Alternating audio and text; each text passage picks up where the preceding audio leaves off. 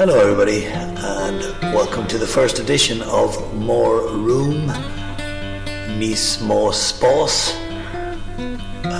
where you'll hear music, poetry, news, views, interviews, and anything else that crosses my mind as I'm putting this show together. First of all, the theme music is by Robin James Hurt, a good friend of mine, and every show will open with that. Now, don't be afraid if I suddenly start speaking in Irish, Oscailga. It will usually be a rough translation of the preceding English. I've been to loving the language, and although I'm not fluent, I take every opportunity to keep my limited vocabulary in use. To a lesser degree, there may be instances where des petits morceaux de français may be heard, another language I enjoy experimenting with sonically, which leads me to the Tour de France, which I've been enjoying immensely, especially seeing Sam Bennett in the green jersey, first time an Irishman wore one in the Tour since 1989, that was Sean Kelly, and then Nico Roach also on the podium on the same stage for the bravest man. The TG car coverage is Oscailga éisteach leis an bhirt láthróir ban tatrashin, and that leads into Tatna Vawanam as Concha Vranch Kish. I will have a track on my album in French, which I wrote with the help of my good friend Cynthia Davis, and I'm going to start with a track by a French lady, Soy me le ciol of en français, Tá ina Coney in Éireann, or far right Brentonish. Yes, Lauren Guillory, singer-songwriter, now living in West Cork for quite a few years. She played for On the Verge several times, and during lockdown she's been keeping herself busy with craft work, herbal remedies, etc. But I'm going to play you a track from her most recent album, Disaster in La La Land, and the title of that is As Fast as I Could, which kind of suits the Tour de France vibe. Once upon a time in Dublin City, there was this lovely guy I met at a party. Well spoken, he was also pretty sweet. If I remember well, I think his name was Pete. So anyway, we talked and talked all night, and it turned out he was pretty bright. And he told me about all the things that he made, all the places he'd been to, and all the foods that he ate. He told me he lived in New York City. He told me he went to Tokyo. But I kind of freaked out when he said to me, baby, you and me, we'd make a happy family. No way, no way, baby, no way, no way, no way.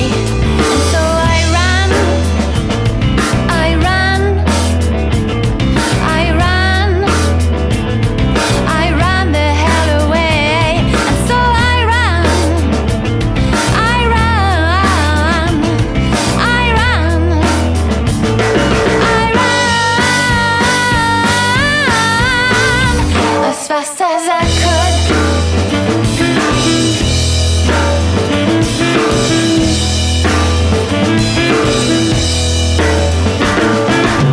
And then there was this other guy I met, who was pretty pleasant, I cannot deny it. He asked me for a birthday kiss. It was his birthday apparently, and I thought, oh yeah baby, 'cause he was very cute.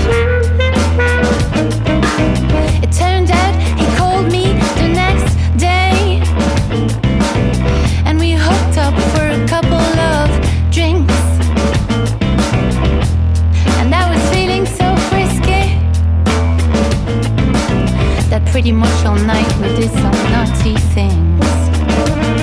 Ooh yeah, ooh yeah, baby. Ooh yeah, ooh yeah, ooh yeah. But then I ran, I ran, I ran, I ran the hell away. But then I ran, I ran, I ran, I ran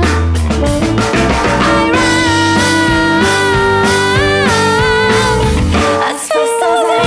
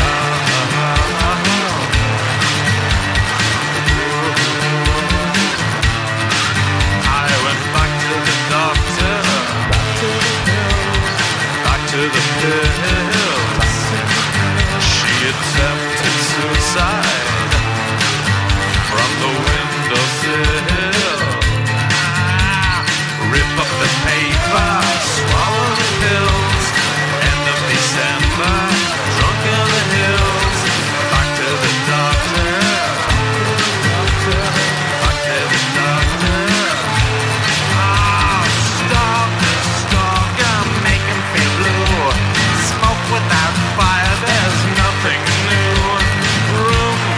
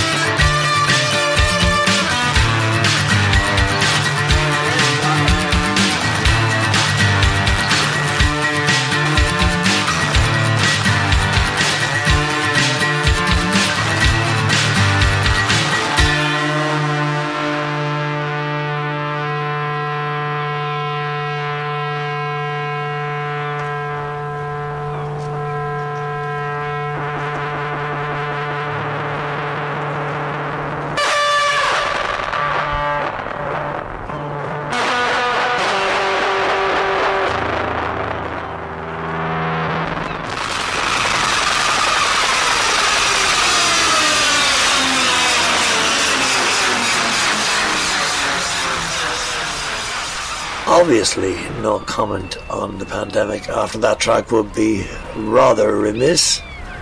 But instead of the present one, I'm going to slip into an interview I produced for the history programme on Dublin South FM over 10 years ago.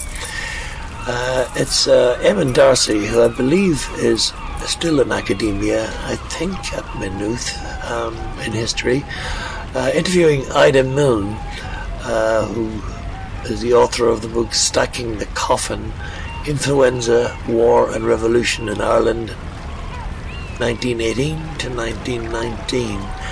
And it's basically an interview about the Spanish flu of 100 years ago. Good afternoon, everybody. Today I'm joined by Ida Milne, who is working on a book on the Spanish flu in Ireland. Now, the Spanish flu in many ways has parallels with swine flu that has just gripped the country in the recent months, and the panic that ensued afterwards, followed by, great governmental efforts to make sure we all clean our hands. Ida, welcome to the show. Thank you, Eamon. Now, tell me this, Ida. What was the Spanish flu like, and when did it circulate? Spanish flu came in at the tail end of the First World War. It arrived here first in Belfast and then in Dublin in June in 1918, and that was quite a mild episode. It spread almost simultaneously around the world in 3 waves, and the Irish waves were again more or less parallel with the waves in other parts of the world. Was it similar to the panic caused by the spread of swine flu? Was the 1918 variation of influenza is it similar to what spread with swine flu, or what happened with it? The flus are both influenza A, H1N1 type, so they are a similar flu type. Okay. But the type of panic, I imagine, was possibly quite similar, because at the end of every great war, it was assumed that some big disease would emerge out of it. So when the flu first came to Belfast, they called it a mysterious malady or a dreadful scourge. And they thought it was really going to wipe everybody out. And I've interviewed people who've told me of clusters of adults standing talking about the flu, this thing coming, and how, it was going to kill maybe 50% of all the adults. Oh. But that didn't actually happen. And was it seen as at this time, was it interpreted as a punishment from God for the war, or was it anything like that, or was it just because they knew of poor health conditions in Europe at the time, or how was it interpreted? I think it was more to do with the poor health conditions, the notion of miasmas, of the stench coming off rotting corpses, and that kind of thing. And there was a lot of illness coming home with the soldiers from the war. Troops, of course, yeah. Yes. And so World War I had a huge impact on it as well. But why was it? What sort of role did that have, and why was it called Spanish flu? Had that something to do with Spain in World War I? The Spanish flu, as you're pointing out, is really a misnomer, because Spain really wasn't involved in the war, and it had no censorship.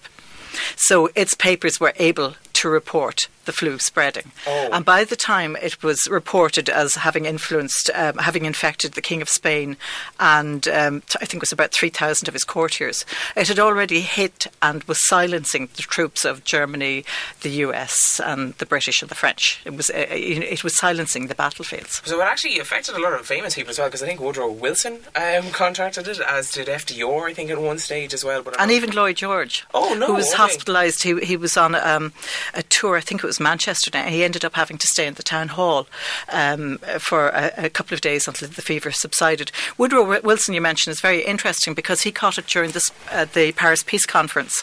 And Versailles. Yeah. And there is an argument that after he caught Spanish flu, his personality changed severely. Now, he was a very ill man anyway. He had other health issues. But that he became quite paranoid.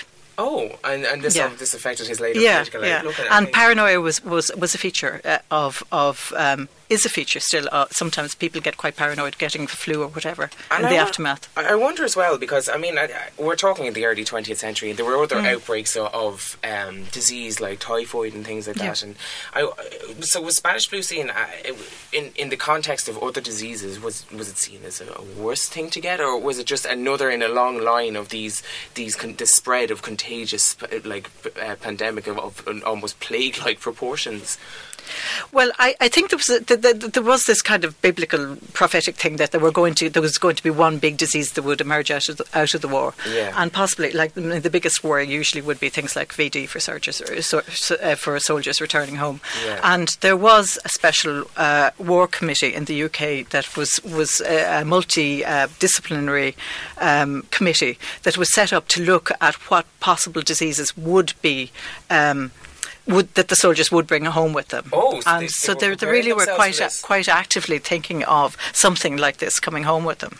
But I think they may have been thinking of other diseases like, a pox virus or something like that would spread. Yeah, of course. And so within an Irish context, how did the Irish authorities at the time attempt to deal with the spread of Spanish flu? The Irish authorities, the local government board would have been the body that looked after sanitary conditions and after the poor law medical system, which would have would have been the main system that the poorer sections of society would have had free access to a doctor through that. They really didn't have any great national plan. Now, the local government board has an interesting composition. It included the authorities in Dublin Castle and the main links between Dublin Castle and the government, local government, I'd imagine. So they would dictate a lot. The Chief Secretary and Sir Henry Robinson and various other people. So Dublin Castle would have dictated the policy. Extent, what was going on. Yeah. But at the same time, it was probably down to individual local government boards as well. But really, the management of each individual area fell into the hands of the local boards of guardians, and they were actually the direct employer of the doctors under the system, and they kept calling these boards of guardians. You'll see appeals in the newspapers all the time for the people in Dublin Castle, for the local government board in the Custom House to do something about this terrible scourge, to give them some help, and they do appeal continually for doctors and for nurses. Doctors were more important in the scheme of things at that stage. Nursing systems weren't so well developed. Were doctors on the front, or was it just a shortage of doctors in? There was a shortage of doctors because doctors were away at the front. And there was also a ban on employing any doctor of military service age. So that meant that the stock was quite limited. And you have an ageing stock as well in that case as well. And then you're asking these ageing doctors to work around the clock. Like I've heard of stories of there was one particular doctor, Dr. Rafferty and Bray, he wrote into the local government board telling what he'd done one Saturday, that he'd visited more than 70 houses with more than 300 people more than 300 cases in one day. And if you work that out, if you allow him 6 hours to sleep, it takes 18 hours, 15 minutes per house, and he had no time to eat or anything. And the doctors worked tremendously hard, and because a lot of them were old, as you've pointed out, a lot of them, their health suffered from the flu, from fatigue as well as from actually catching flu, which many of them did. I'll never complain of being busy again. No. And I've actually managed I interviewed a man in North Kildare, Tommy Christian, who told me he was 5 when the flu came. He's still alive and in good health. And he told me that the doctor came at 3 o'clock in the morning. So they literally did work around the clock. Worked around the clock. That's amazing. And did you find many other testimonies from survivors of Spanish flu or people from the time of other doctors and the great work they were doing as well? Like, how did they perceive the state's role in all this? Did they think that there was did they recognise the shortage of doctors, or did they say the state has actually failed us? Or was there an expectation on the state to help they really criticised the state for not helping them. And they kept, as I say, demanding that the boards of government and the boards of guardians and the doctors would ask for more help to come, but there was no more help to be had, and the local government board would just wash their hands and say, what can we do? There's no more staff, we just can't give you any.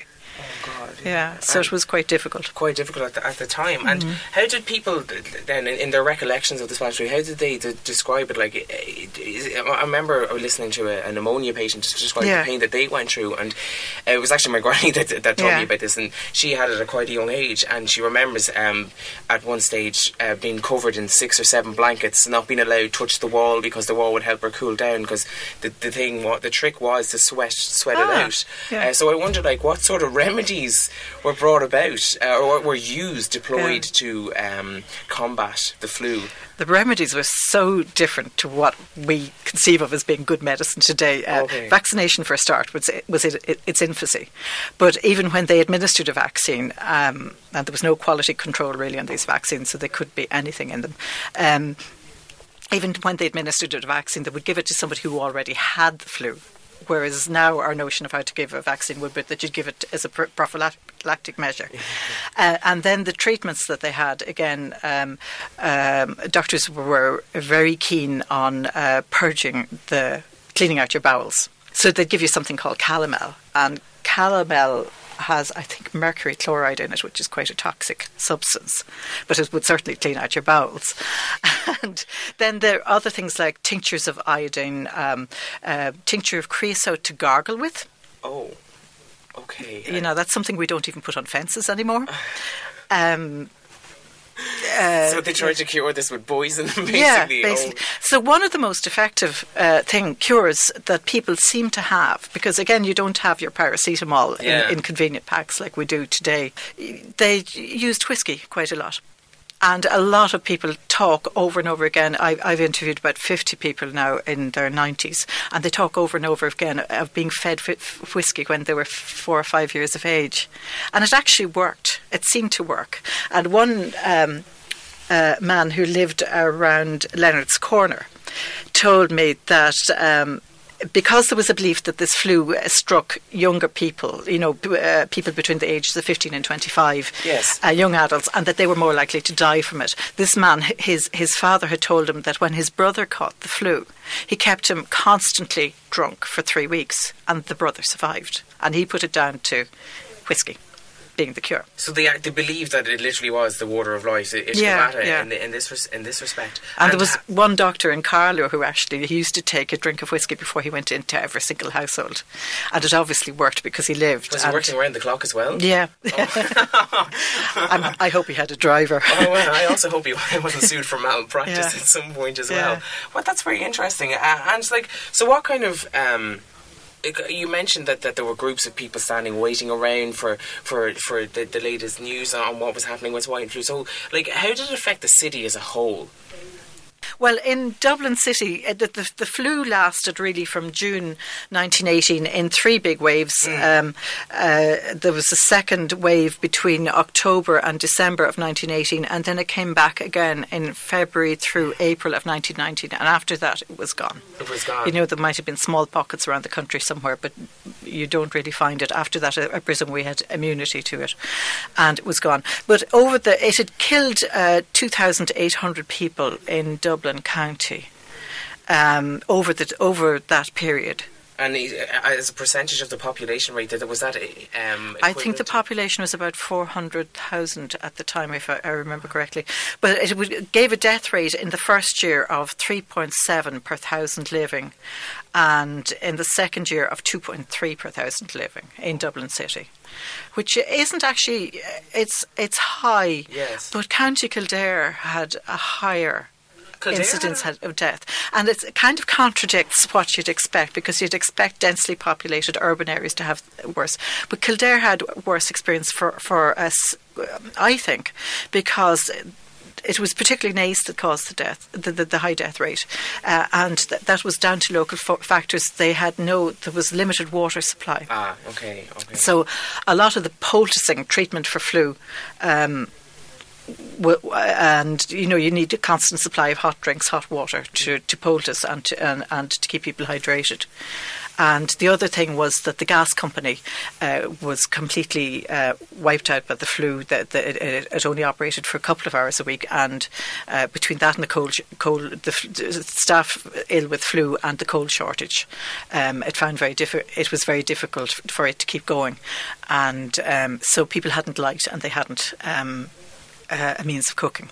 Oh my God, that's so it really crippled career in that respect. Yeah. And you were mentioning, I mentioned at the start that you were writing a book on this, and that you've obviously had a few interviews with people who've luckily are still alive at this stage. Would you have any requests for our listeners out there regarding your work? Yes, I'd love to. Anybody who could phone me, Ida Millen, at 087 2207 994. Anybody whose family have a direct experience of flu, or somebody maybe who's still in their 90s or better, who would like to talk to me and tell me their story, because I think it's really important these stories I've told, because Spanish flu was forgotten for many, many years. And, if we're ever going to get as big a pandemic again, we need to know how to manage it and how to look at it. Even as historians, it's important for us to look at these things and see what happens. On a personal level, very much because so, there were a lot of families left orphaned and things like that, and it's just to see what happens. To see what happened rather than just looking at bald statistics, it makes a far fuller picture. Definitely. Well, Ida, thank you very much for coming along today. And Ida's number again for our listeners out there who may be able to help Ida. Her number is 087 2207 994. Ida, thank you so much. I hope that I hope something comes up. I hope somebody remembers the Spanish flu and gets in touch with you. Thank you so much for coming along today. Thank you. Thanks everybody for listening to History Show.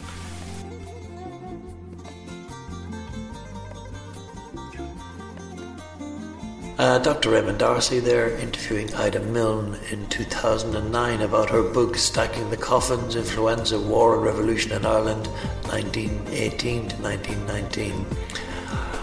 Agus in Shawarella, me and a great tree McLean Legeni. There's another huge global problem that has been exacerbated by COVID, and it's the fact that millions of refugees are searching for a safe home, on this planet. United Nations latest global trends report shows that 79.5 million people were forcibly displaced at the end of 2019. Now that is fully 1% of humanity, or put another way, 1 in every 97 people on Earth. In you by me a conch fui grúpa ethnach awan in a mean simagam akrasan le father law shin na Kurds. Today I'm speaking about the Kurds, and for those who are unaware of their plight, to give it a bit of attention. In 1996 I obtained, as a mature student, City of Guilds Awards in Media Production at Pearse College in Crumlin in South Dublin. The modules included video and radio production, presentation, photography, page setting and print journalism. And for the exam exercise and feature writing, I researched and wrote about the Kurdish people under the headline Kurds in Way Again, unapologetically using the nursery rhyme phrase. Miss Muffet it was. Now, the Kurds make up the fourth largest ethnic group in the Middle East, but they have never obtained a permanent nation state. Recent Turkish military activity has brought that article to mind once more, and I think that the seemingly toothless United Nations should be ensuring the security of their race and culture within some form of negotiated free Kurdistan, rather than ignoring a rampant Turkish offensive which is going on at the moment. A bit more background, as part of my research at the time, was that the Kurds are an Iranic ethnic group of about 35 million people, native to a mountainous region of Western Asia which spans southeastern Turkey, northeastern Iran, northern Iraq and northern Syria. As you know, all recent hotspots for tribal and sect warfare, and it's more or less since the early 1900s. In the early 20th century, many Kurds began to consider the creation of a homeland, generally referred to as Kurdistan, after World War I and the defeat of the Ottoman Empire, the Turkish Empire, who were German allies. The victorious Western allies made provision for a Kurdish state in the 1920 Treaty of Sèvres. Such hopes were dashed 3 years later, however, when the Treaty of Lausanne, which set the boundaries of modern Turkey, made no provision for a Kurdish state and left Kurds with minority status in all of their respective countries. Over the next 80 years, any move by the Kurds to set up an independent state was brutally quashed. There's a deep-seated hostility between the Turkish state and the country's Kurds, who constitute up to 20% of the population. Kurds have received harsh treatment at the hands of the Turkish authorities for generations. In response to uprisings in the 1920s and 30s, many Kurds are resettled, Kurdish names and costumes are banned, the use of the Kurdish language was restricted, and even the existence of a Kurdish ethnic identity was denied, with people instead being designated Mountain Turks, inverted commas. In 1978, Abdullah Öcalan established the PKK, which called for an independent state within Turkey. 6 years later, the group began an armed struggle, and since then, more than 40,000 people have been killed and hundreds of thousands displaced. More recently, in the war against ISIS, the Islamic Caliphate, the Kurds fought alongside several local Arab militias under the banner of the Syrian Democratic Forces, SDF, and helped by US-led coalition airstrikes, weapons and advisors.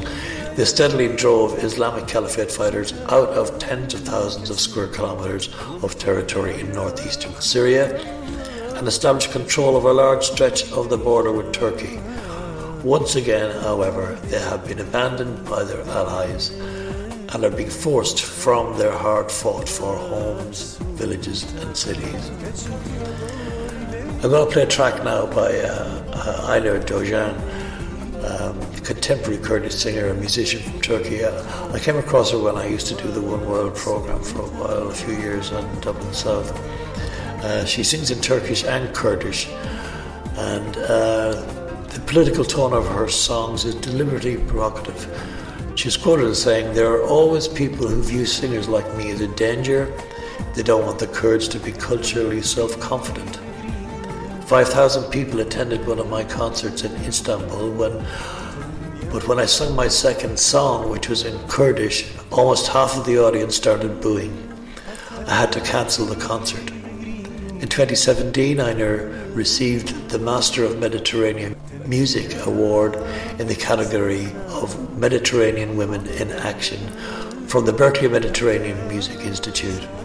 This award recognised Aynur's efforts to preserve and reinterpret Kurdish folk music. Her 2010 release, Revend, focuses on itinerancy and connection to the homeland and includes the ethnic conflict with the Kurds. I've taken this track, Dozer, from the album.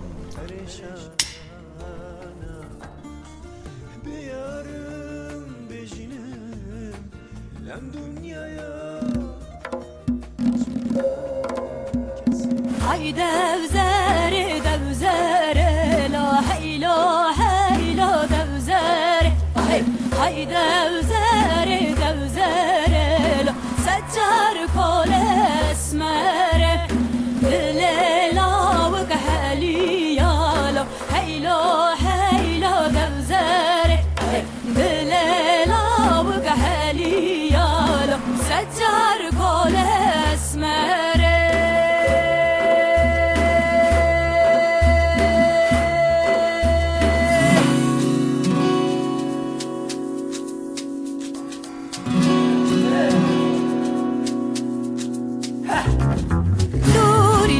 devzeri devzeri dadan hur hur mermeri devzeri luri luri luri devzeri devzeri dadan hur hur mermeri devzeri devzer çuye kaniya devzeri portaket berbaniya devzeri devzer çuye kaniya devzeri portaket serpaniya devzeri luri luri luri devzeri devzeri dadan hur hur mermeri devzeri luri luri luri luri devzeri devzeri dadan hur hur mermeri devzeri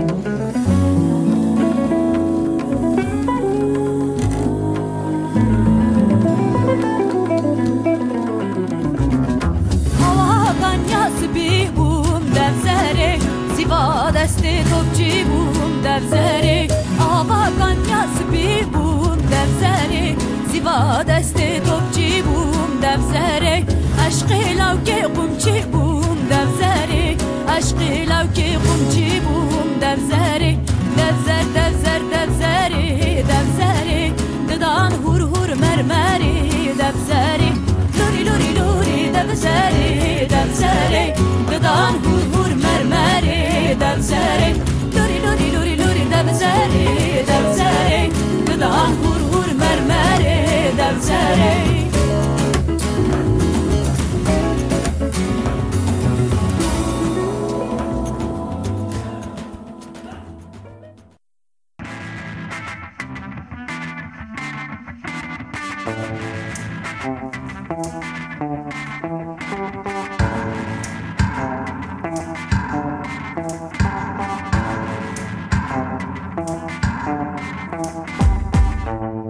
I happened upon a girl, she was famous, steady.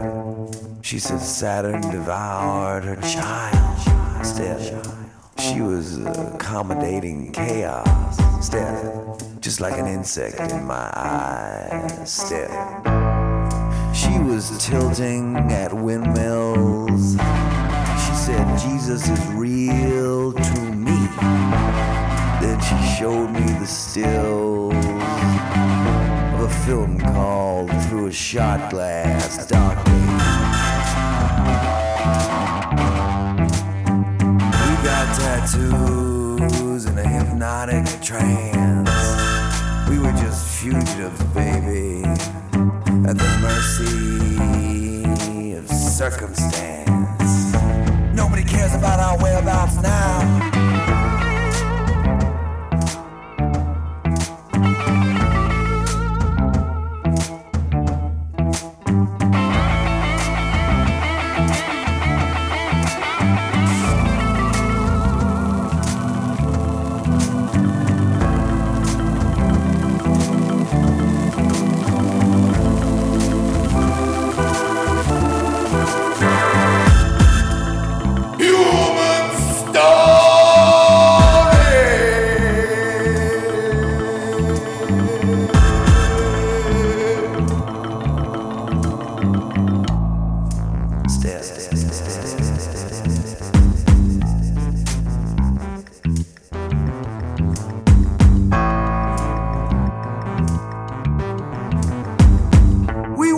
Doctor for the bloodbath blues prescription. I said, Doc, I've been murdered by thoughts of a B.A. dues inscription. Then she bought a whiskey, used it to slick back her hair. Still.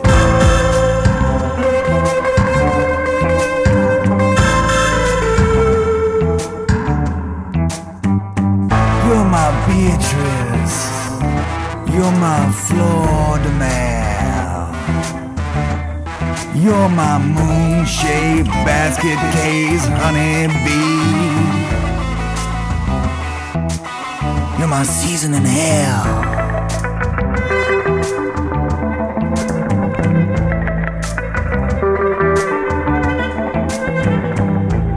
It's funny somehow how some people get destroyed while all the radio DJs are playing white noise.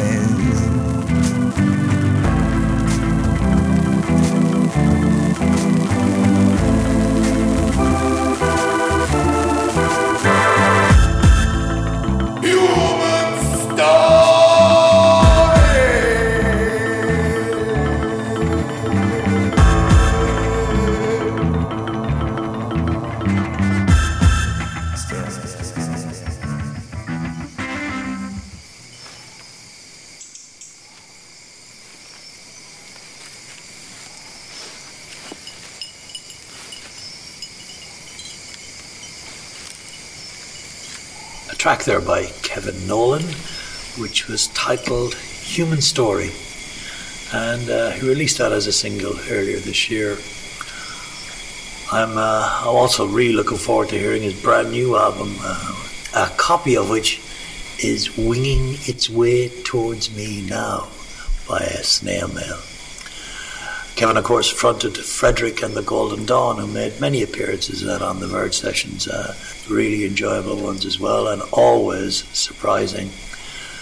And speaking of human stories, a huge one, obviously, the George Floyd murder. And I think it's changed everyone's conception of America. I've been astounded by the stories on police immunity, white supremacy tolerance, systemic racism, and last but not least, a presidential belief in unknowable dark forces plotting his downfall. I agree with Fintan O'Toole, whom the Irish Times expressed pity for the United States over US President Donald Trump's leadership, an emotion he never thought likely in his lifetime, nor mine.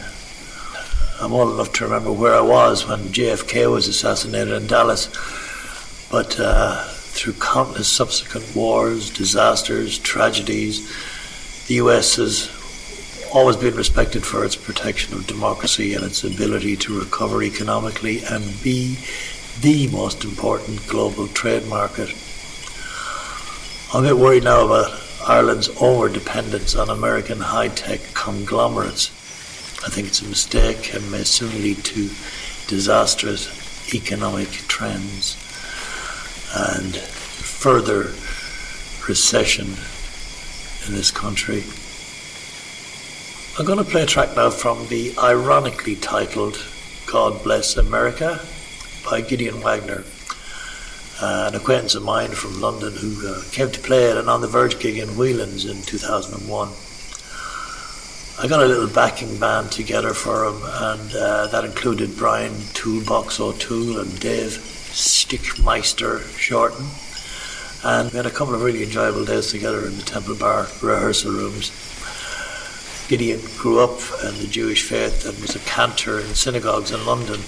He honed his musical career as support act to acts like Kilburn and the High Roads, Ian Jury and the Blockheads, Graham Parker and the Rumour, among others.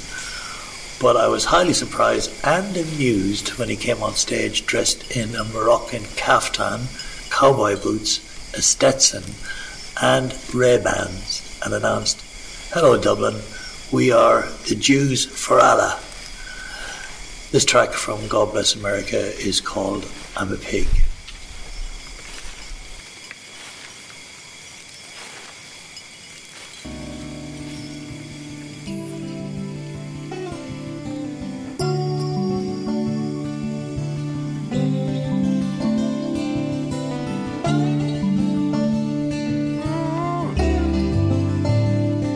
Don't study, you schmucks.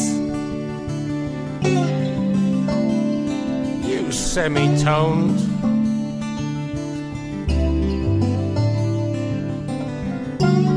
Freedom corrupted. I'm single. I am a pig. I'm single. I am a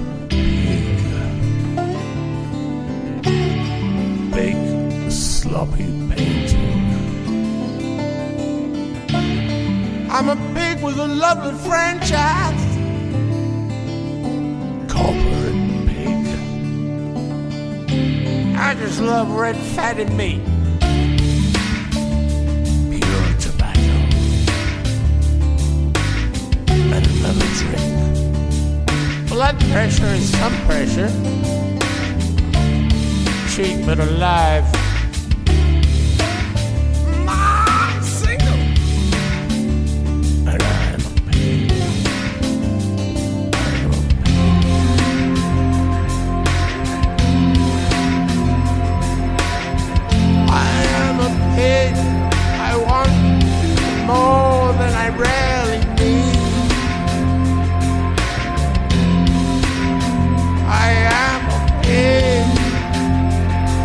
Wow.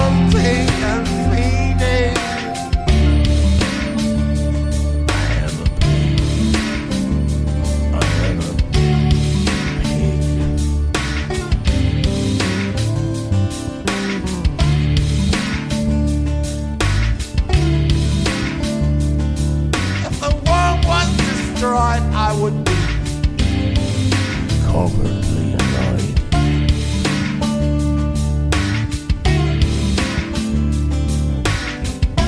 I'm single. I'm big. I love a girl she's simple too. I'm single. And I'm big. I love a girl.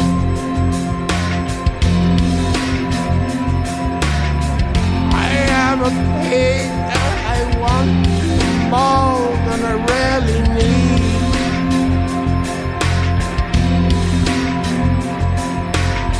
I am a pig wanting a feeding. And single,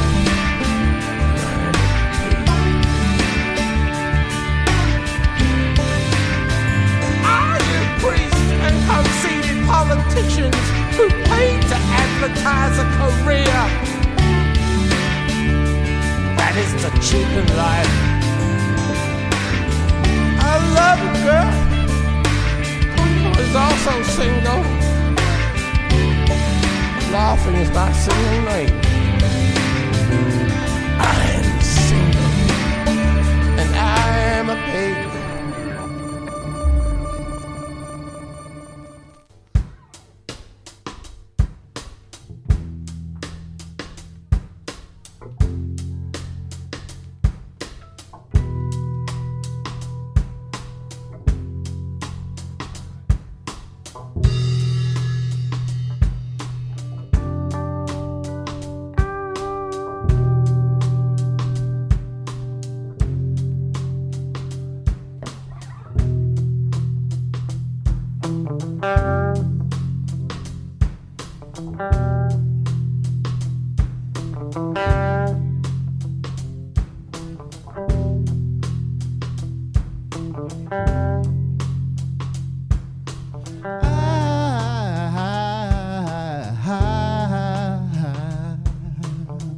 Watched her in the mirror.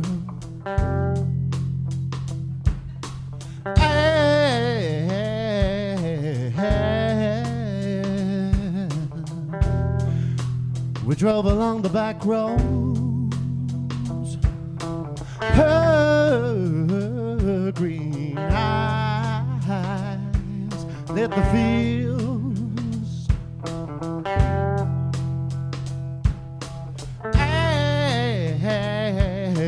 As we took the corners,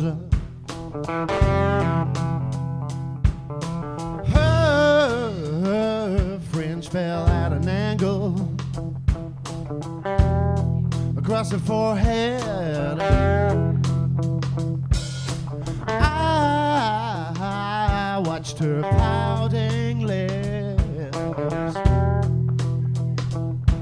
and her flaring nostrils.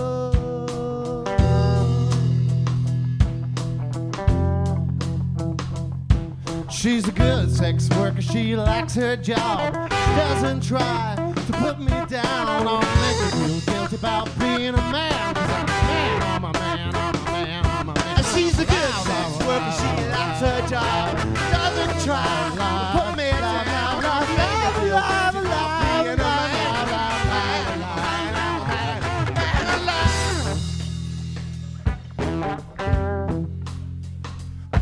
I'm so alive. Yeah, I'm alive.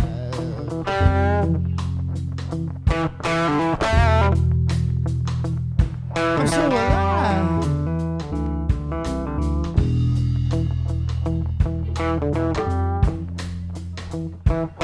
Her short skirt was made of flannel. It said Playboy 1975 1975. Her legs were lightly tanned, toned from exercise. She's She's a good sex worker, she likes her job. She doesn't try to put me down or make me feel guilty about being a man. 'Cause I'm a man, I'm a man, I'm a man, I'm a man. She's a good sex worker, she likes her job. Doesn't try to put me down.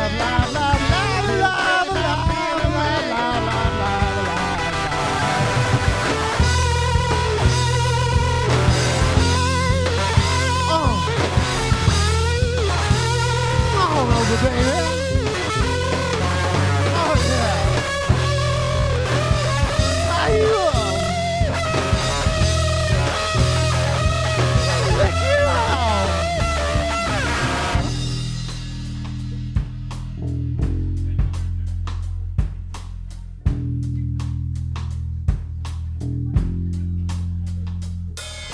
She looked down at me and she said the word delicious. She took off her clothes in the back seat. Her breath was getting faster. She said she wanted to bite it. Oh, she's a good sex worker, she likes her job. Doesn't try to put me down or make me feel guilt about being a man. 'Cause I'm a man, I'm a man, I'm a man, I'm a man. She's a good sex worker, she likes her job. Doesn't try to put me down or make me feel guilty about being a man.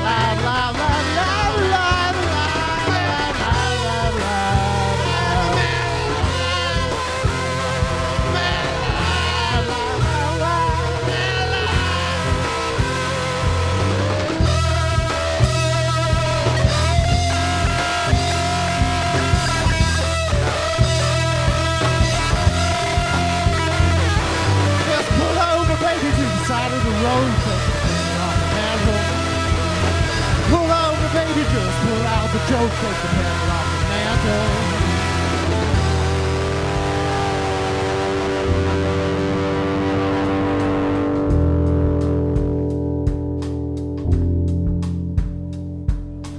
In this car, we seem to be happy.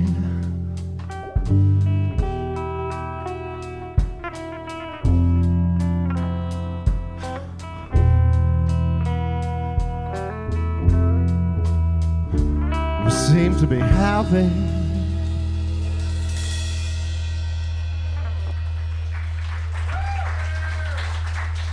Thank you. Give us that chord again. Oh, I left the city in the bright lights and I was feeling happy, sad, and I didn't have no money problems. I was living a dream I had, and I was living down the farm and I weren't doing nobody no harm. I would even help them if I can. I'd play my guitar all night long. And then the police came down to my house to arrest me. They told me I committed a crime. They came right up to my door to collect me. They said I'd done it too many times. And I said, barf out, put your tits off, big ass bodega. Let's stop bone, had a booby and booby. Oh yeah.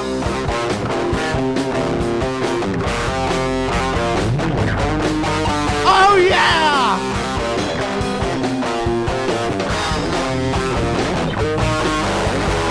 This time I'm the one, baby. This time I'm the one. This time I'm the one, baby. This time I'm the one. I left the city in the bright lights. No money problems. I was living a dream I had. I didn't have no money problem. And I'd help them all night long. And then the police came down to my house to arrest me. They told me I committed a crime. They came right up to my door to collect me. They said I'd done it too many times. And I said, barf out, put your tits off, big ass bodega. Let's stop my bone had a booby and booby. Oh yeah.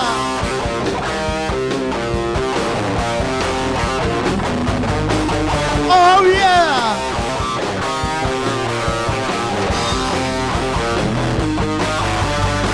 This time I'm the one, baby. This time I'm the one. This time I'm the one, baby. This time I'm the one. Oh yeah.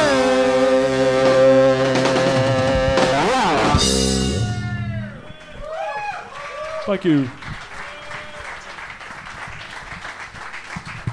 Yeah, thanks very much.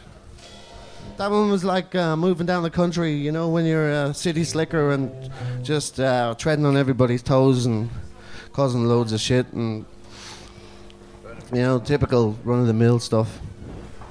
Run of the farm mill. Yeah. I had the run of the farm, that was the problem. Yeah.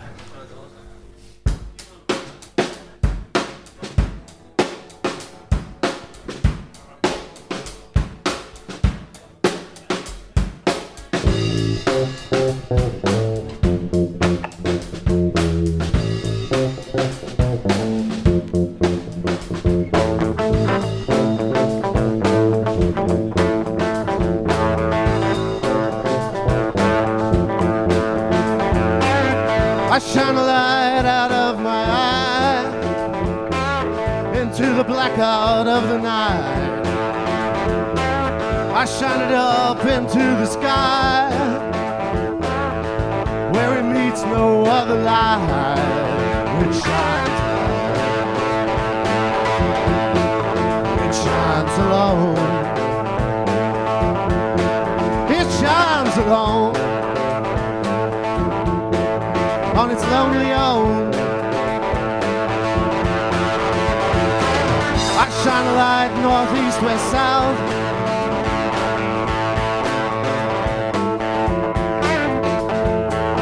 I shine it in, I shine it out. I shine it up and all around till it meets no other sound. It shines alone. Shines alone. It shines alone on its lonely own. And all the world shines out its light. And all the town turns off its light.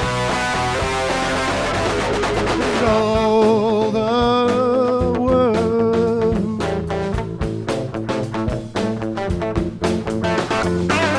I shine a light out of the town.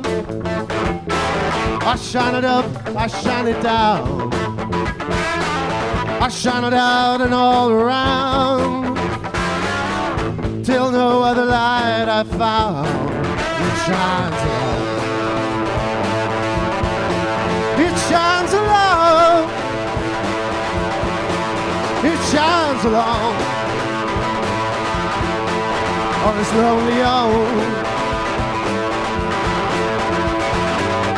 I shine a dole into the world. I shine my light into that hole. I drill it deep into its core till I meet that light no more. It shines alone. It shines alone. It shines alone on its lonely own. And all the world shines out its light. And all that town turns off its light. And all the world shines out its light. And all the town turns off its light. It shines so bright, so lovely, so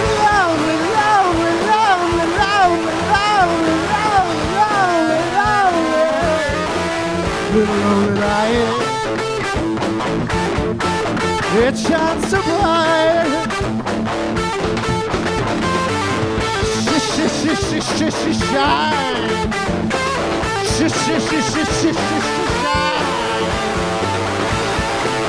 It shines so bright. Little lonely light. Little lonely light. It shines so bright.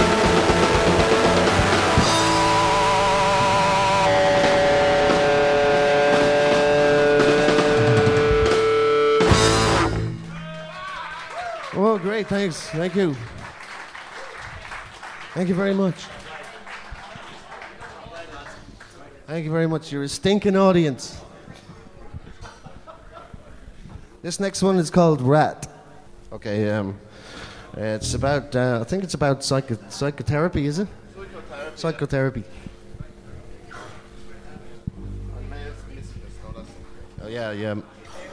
Male sexual submissiveness.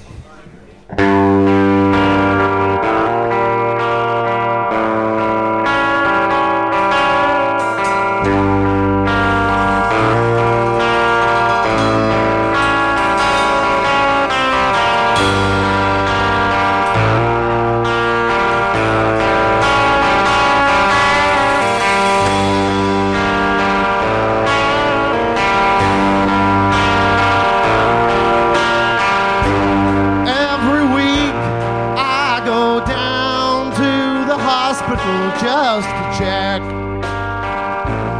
I'm okay. I gotta talk to the doctor. Slouch on the couch, I just feed him what I want him to hear.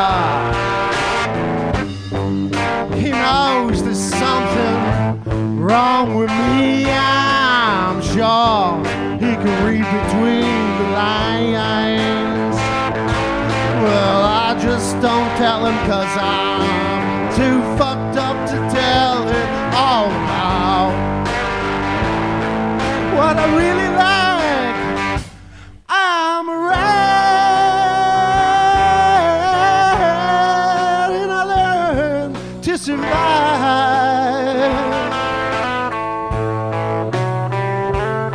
Yeah, I'm a rat and I learn to survive.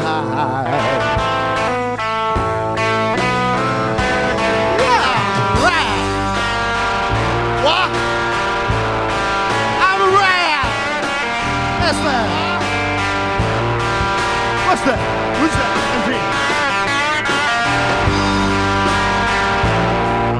I'm a rat.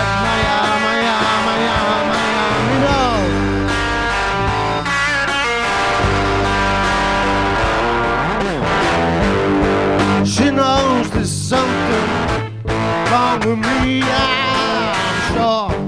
She can read between the lines. But I just don't tell him 'cause I'm too fucked up to tell him all about what I really like. How I'm a rat and I learn to survive. Yeah, I'm a rat and I learn to survive.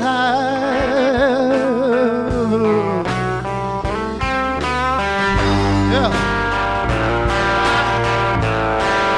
Right.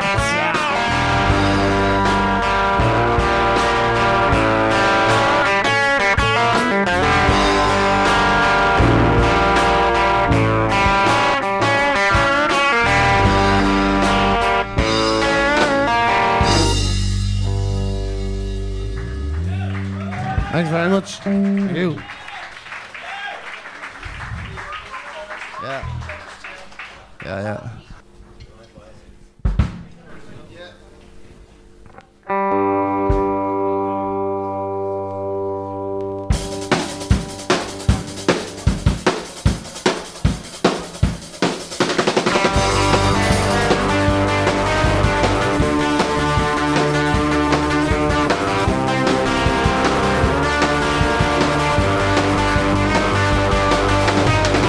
Once I walked in a wood like shining figures stood each tree. Every night they shine, shine in the light of Jesus.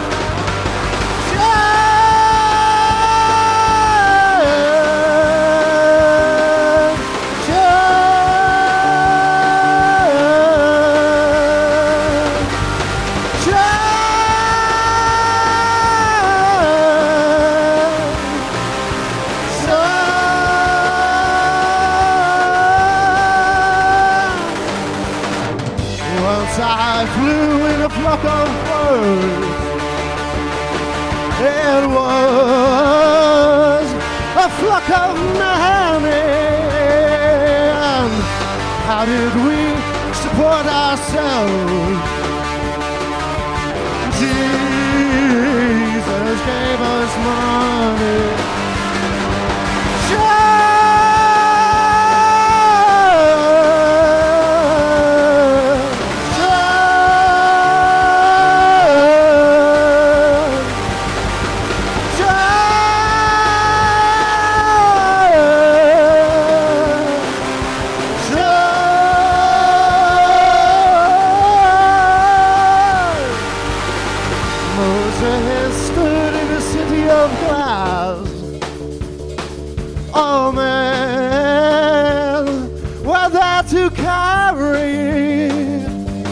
Their muscles glistening in the oil.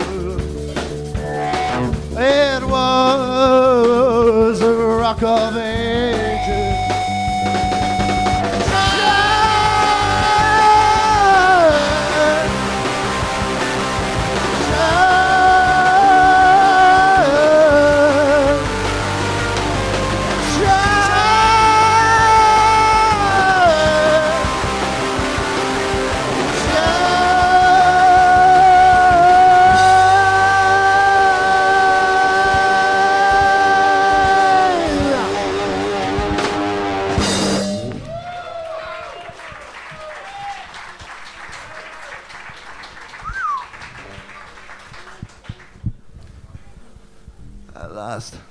I'd like to pay a brief homage to the hooded wonder over there on the left flank.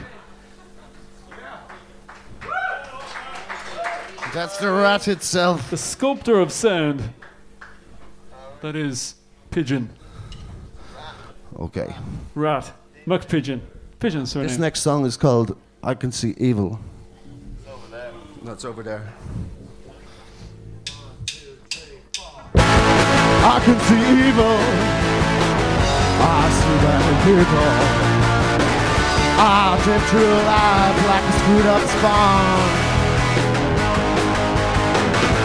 I put on pressure. I can second guess you.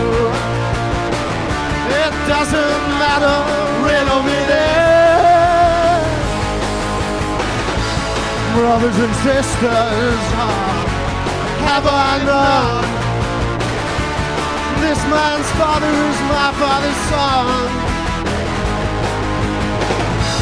I was a duck and I had an injury, and a woman called Sharon took pity on me. I felt my heartbeat quicken.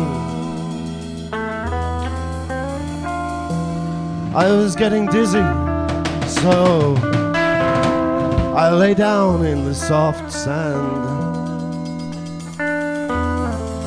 and all around the dark grass loomed.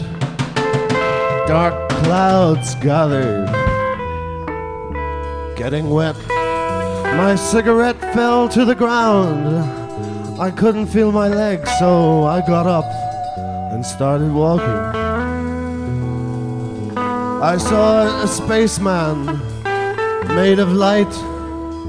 As I approached, he turned into a child, and I thought too many thoughts, too many hours in the day.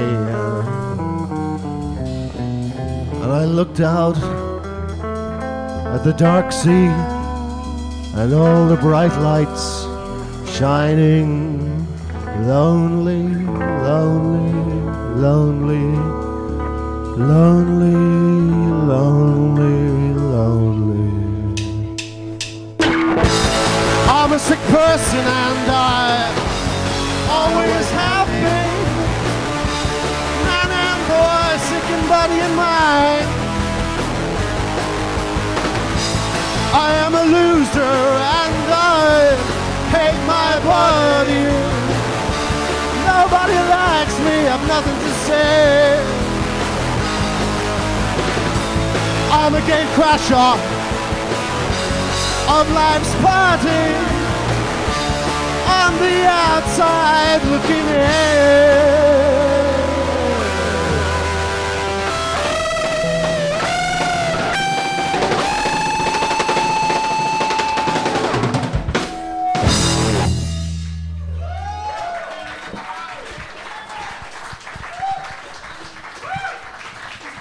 Okay.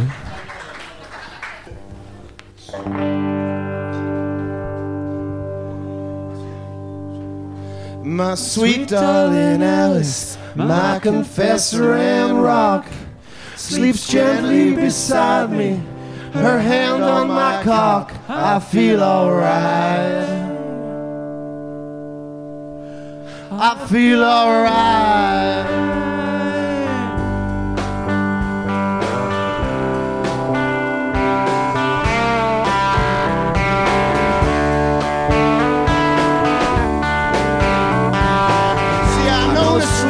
Since I was a child, she belonged to my sister, but now she's mine. We all tied.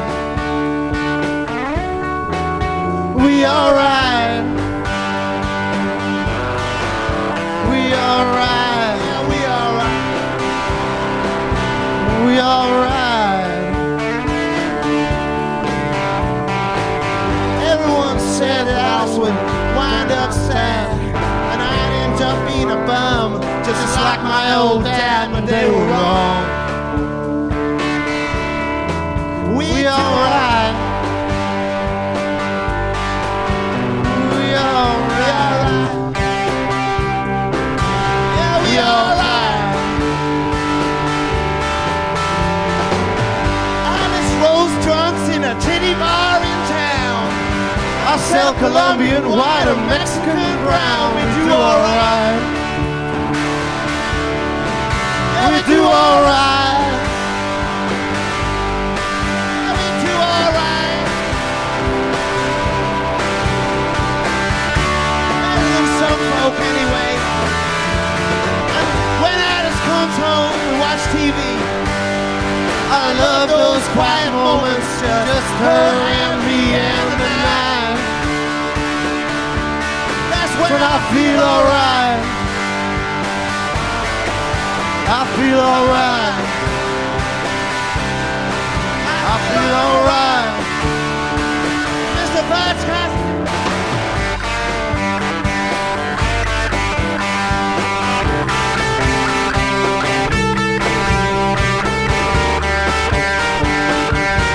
Just a little dance.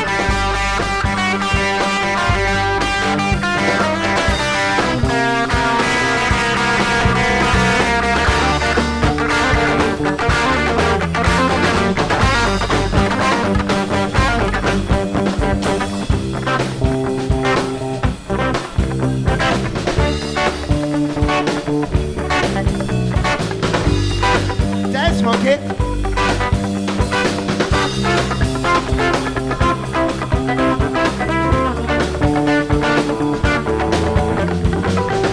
See, everyone said that Alice would wind up sad, and I'd end up being a bum, just like my old dad, and they were wrong. We do alright. Yeah, we do alright. That's right, we do alright. Okay, let me tell you, my sweet darling Alice, my confessor and rock, sleeps gently beside me, her hand on my cock. I feel alright.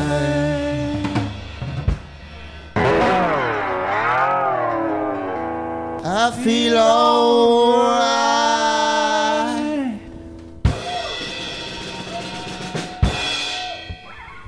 Thank you.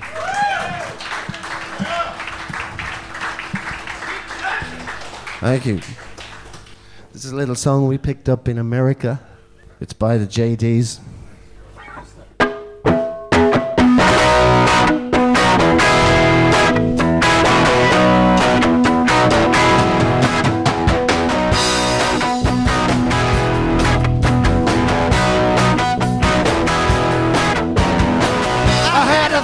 But I lost it somewhere along the way. A great idea, but I tossed it. It just got in the way. And I got money with the money, but it did not pay. And I got money with the dummies. They always wind up sucking your blood until you lose the goose, the pepper, too numb to knock it. Stick it in your pocket. To lose the goose, too numb to knock it. Keep it in your pocket. Put it in your pocket. Save it for a rainy day. Keep it in your pocket. Save it for a rainy day. Hey, hey, hey, hey. Hey, hey, hey, hey. I had a thought, but I lost it somewhere along the way. A great idea, but I tossed it. It just got in the way. And I got funny with the money, but it did not pay. And I got Johnny with the dummies. They always wind up sucking your blood, and if you lose the goose, too numb to knock it. Keep it in your pocket. You lose the goose, too numb to knock it. Keep it in your pocket. Keep it in your pocket. Out of the way.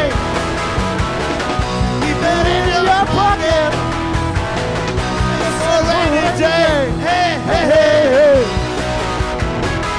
Hey, hey, hey, hey. Hey, hey, hey, hey.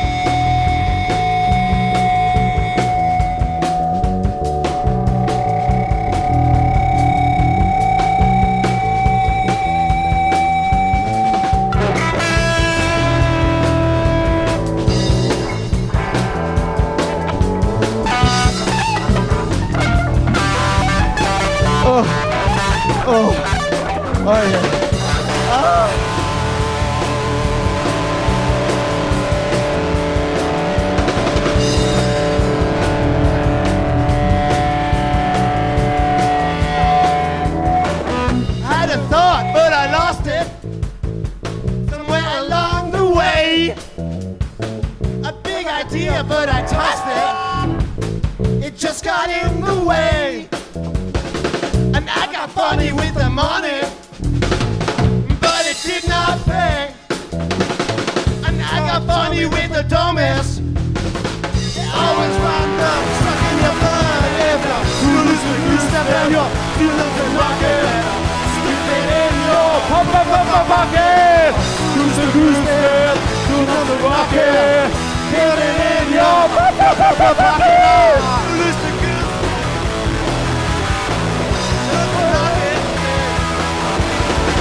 Keep it in your pocket. Save it for a rainy day.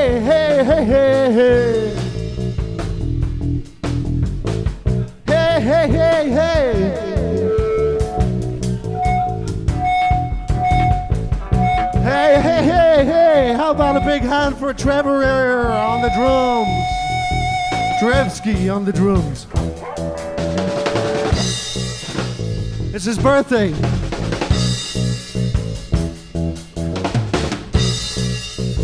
All right, one more chorus and we'll call it a night, right? One more time. Oh yeah. Not this one, not this one.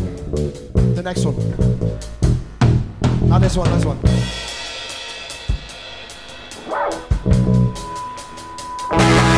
How you doing? Too loose to goose step. Too not to rock it.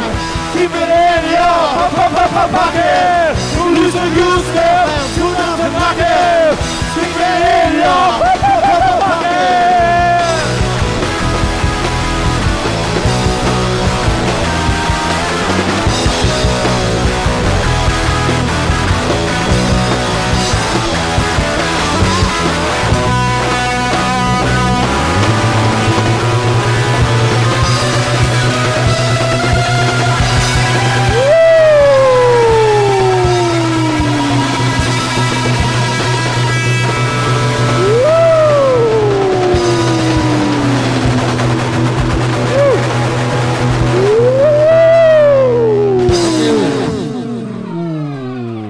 Thank you.